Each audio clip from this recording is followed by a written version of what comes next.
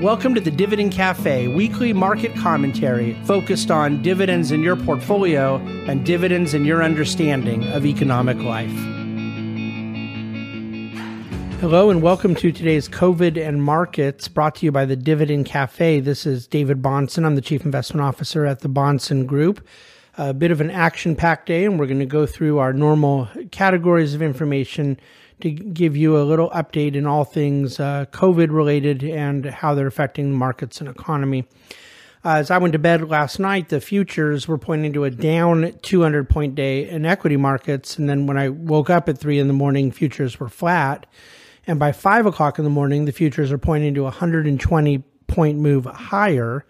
The market opened at 6:30 a.m. Pacific, obviously, flat. And it traded pretty much flat to modestly down throughout the day. And then again, in the very final hour of trading, we've seen this quite a bit lately.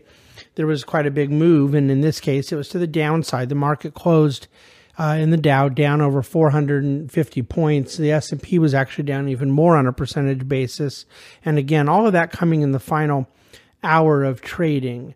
Now, it's interesting because the level of normalcy in the markets now versus 4 weeks ago, 6 weeks ago, 8 weeks ago is a totally different universe. But with that said, markets are still nowhere near normal, and unpredictable behavior is going to continue. Underlying uncertainty, volatility, and erratic price action is to be expected, both for good and for bad.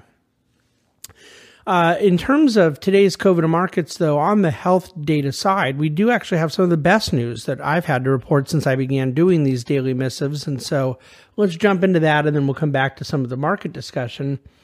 We did on Monday enjoy the lowest case growth as a percentage since the crisis began, just 1.4% case growth here in the U.S.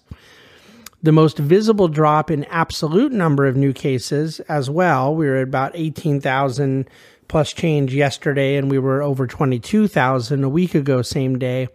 So a 16.5% decline week over week.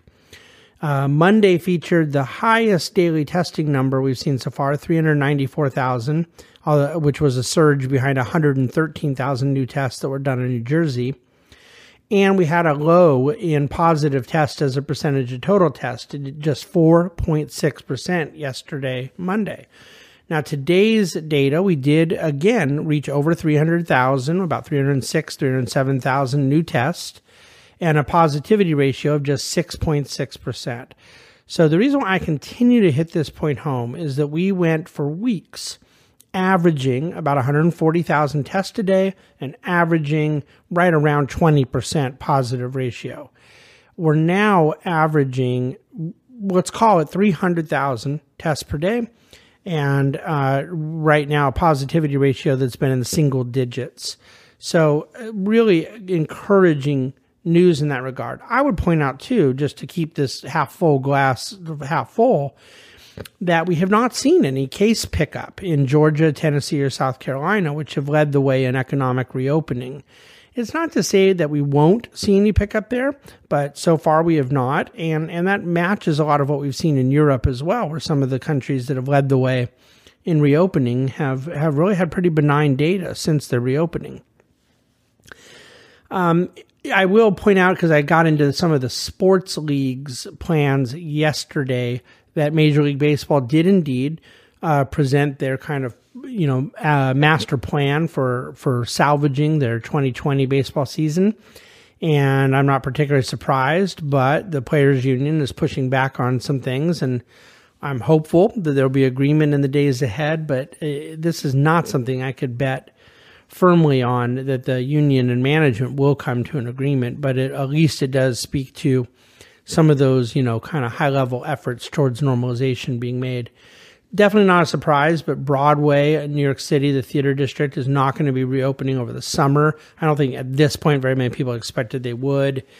Although their new target of Labor Day weekend would be very encouraging, I'm not totally sure, based on state and local guidance, where they'll be with that either. But targeting that September 6th, Labor Day weekend, to see the Broadway theater district come back to life in New York City. Moderna, one of the leading vaccine programs, did receive their fast track designation from the FDA. They're prepping both phase 2 and phase 3 trials right now as a leading vaccine candidate. And so the world is watching to kind of see how quickly some of these things can continue through their very pivotal clinical trials. I would point out, because Switzerland is certainly a model country in a lot of ways as it pertains to a number of categories that come up in the realm of policy. And they're reopening and not just retail storefronts and so forth, but restaurants, sit down, has been quite an interesting model for safety and economic well-being. And it's important to note some of the European countries are having success with their attempts to get their economies normalized. Market technicals, the only thing I kind of want to really focus on here is the regularity as opposed to abnormalcy of the market performing very well through a period of awful payroll reports. My friends at Strategas Research ran a couple reports where you look back at some of the worst payroll reports you've ever had, and you've actually had very positive stock market performance throughout. And they specifically highlight, and I put charts to this effect at covidandmarkets.com today, the 1974 recession, where we were just suffering through really brutal, prolonged unemployment issues, in the stagflation of the 1970s, and then, of course, the 2009 atrocity through the great financial crisis. But they both saw the same thing, which is that by the time the worst unemployment report came, the market bottom had already happened. And again, we see this with the gift of hindsight. Now, another way of saying it is that it's common that markets will be going higher even as unemployment is still worsening. The point being that the worst payroll report often comes after the market bottom in hindsight.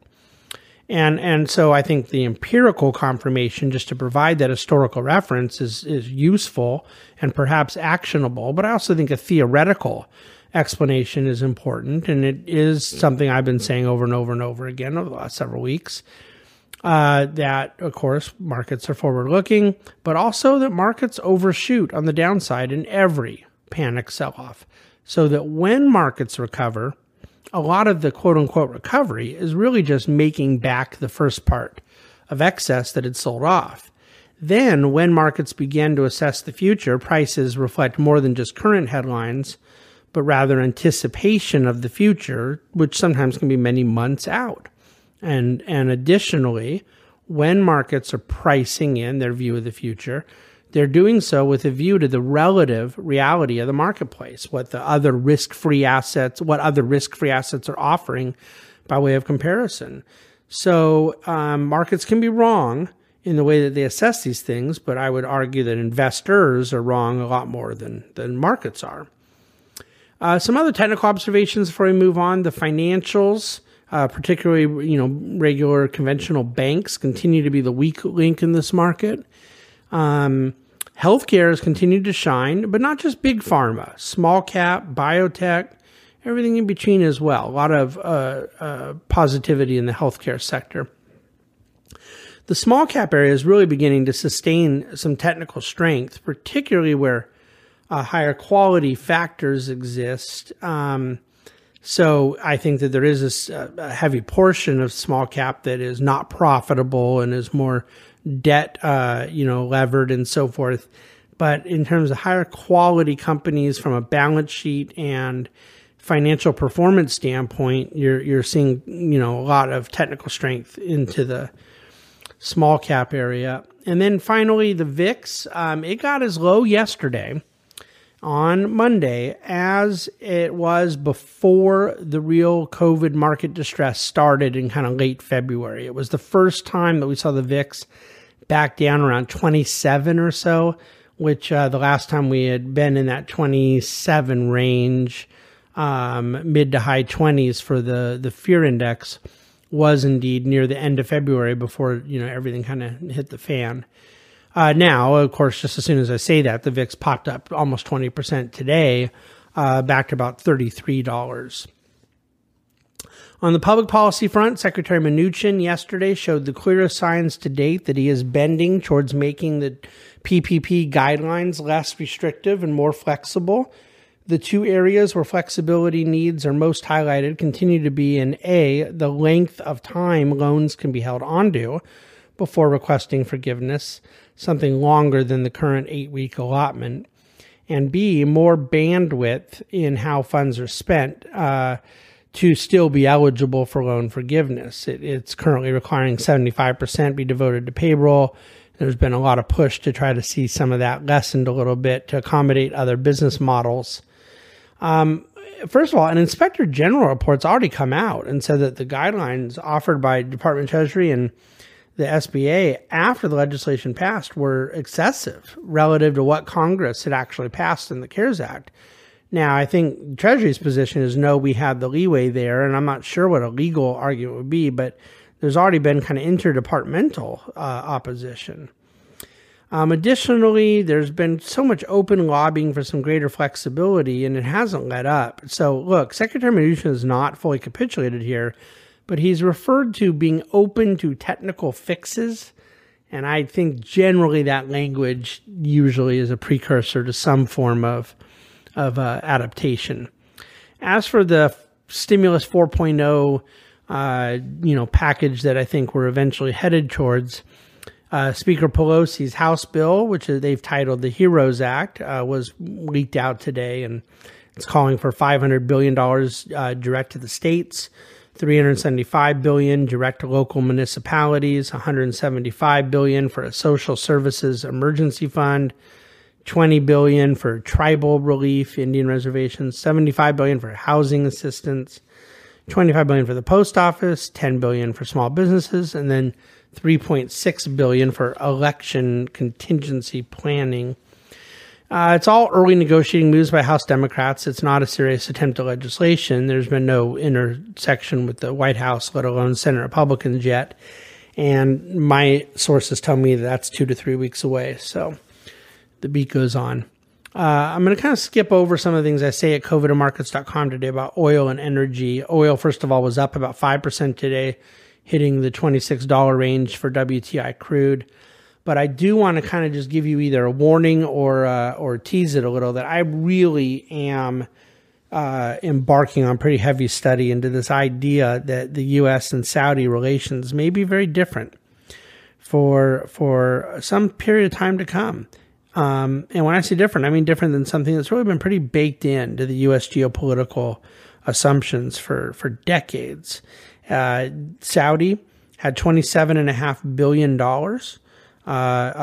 fall in currency reserves in the month of March. We haven't got April's number yet. Expect it will be.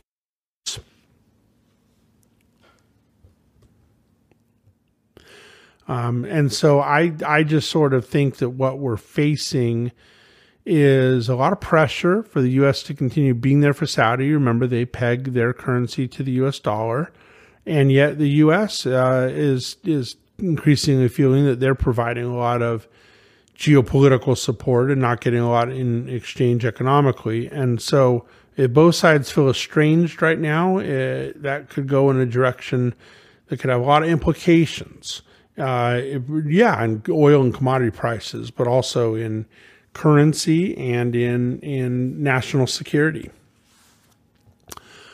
In housing, just to be very candid, the increase in loans that are in forbearance went from 7.54% to 7.91% last week. That was much less than I expected, so I'm really happy about that. It's very good news. I think 7.91% is, on an absolute basis, is very high to have that many mortgages in forbearance right now. It's higher than we wanted to see, but the week over week pace seems to have slowed quite a bit, and that would be a very good thing. As for new purchases of housing, we've seen purchase loan rate activity about 15% per week less than the corresponding week of a year earlier over the last 6 weeks or so. And I've been surprised that the number was not greater. And then now this week, purchase rate locks were only down 8% year over year, all signs of a pretty robust new purchase market. But I think the caveat's important. It's more or less entirely in the conforming market where the loan amount is $510,000 or less, that you're seeing healthy activity. They conform to the Fannie and Freddie standards. The jumbo market, more subprime market, with even subprime within FHA, it's pretty much frozen entirely.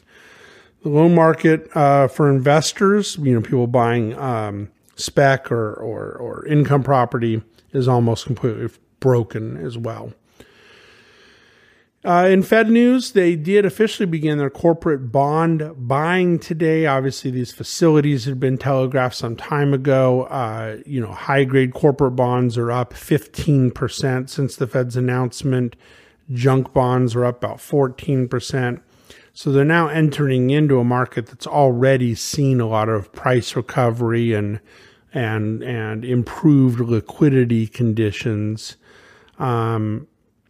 How the mere announcement of Fed intervention has already resolved much of that liquidity deterioration that the space suffered in March. It's going to be an interesting fact to juxtapose with their actual purchases. But when you look today, which was by and large turned into quite a risk-off day, stocks down, interest rates didn't do anything particularly noteworthy, but you see all these different bond ETFs performing well. I think it's a natural byproduct of Fed activity. By the way, the President of the United States was on Twitter today saying as long as other countries are receiving the benefits of negative interest rates, the USA should also accept the gift of negative rates, big numbers. And so we just hope and pray that no one's listening to that. Negative interest rates, I think, would be one of the great tail risks for the market, health of the economy, to have such a massive amount of price discovery taken out of the market and disruption to American financial markets. But I'll leave that alone. So final closing comment here. We're really right now very excited about a number of investment opportunities that are coming out of the COVID experience. Non-traded loans to middle market companies from non-bank lenders, just call it the middle market lending area, is a space that we think is very opportunistic. The Fed's put a lot of downward pressure on yields. They've provided a lot of support, as I mentioned a moment ago, into the investment-grade corporate bond market, and that's taken away a lot of the potential reward in that aspect of corporate debt. But when you get into very well underwritten loans with a senior position, floating rate terms that provide a lot of interest rate protection, you get big spread opportunities, some technical advantages that we think are very underappreciated. So that middle market direct lending asset class becomes an area we frankly were beginning to really turn on to even before COVID, and now have become quite fond of the opportunities there. So with that said, go to covetermarkets.com, see the different charts and things we've posted here today. And if you have any questions at all, do not hesitate to reach out to all of us at the Bahnsen Group. Thank you for listening to COVID and Markets. The Bahnsen Group is a group of investment professionals registered with Hightower Securities, LLC, member FINRA and SIPC, and with Hightower Advisors, LLC, a registered investment advisor with the SEC.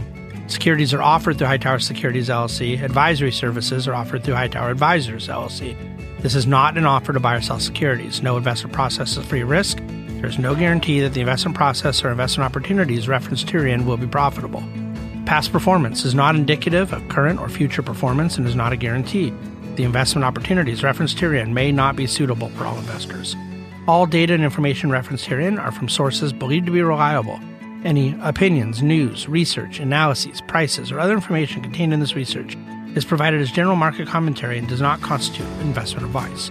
The Bahnsen Group and Hightower shall not in any way be liable for claims and make no expressed or implied representations or warranties as to the accuracy or completeness of the data and other information, or for statements or errors contained in or omissions from the obtained data and information referenced herein. The data and information are provided as of the date referenced. Such data and information are subject to change without notice. This document was created for informational purposes only. The opinions expressed are solely those of the Bahnsen Group and do not represent those of Hightower Advisors LLC or any of its affiliates. Hightower Advisors do not provide tax or legal advice. This material was not intended or written to be used or presented to any entity as tax advice or tax information. Tax laws vary based on the client's individual circumstances and can change at any time without notice. Clients are urged to consult their tax or legal advisor for any related questions.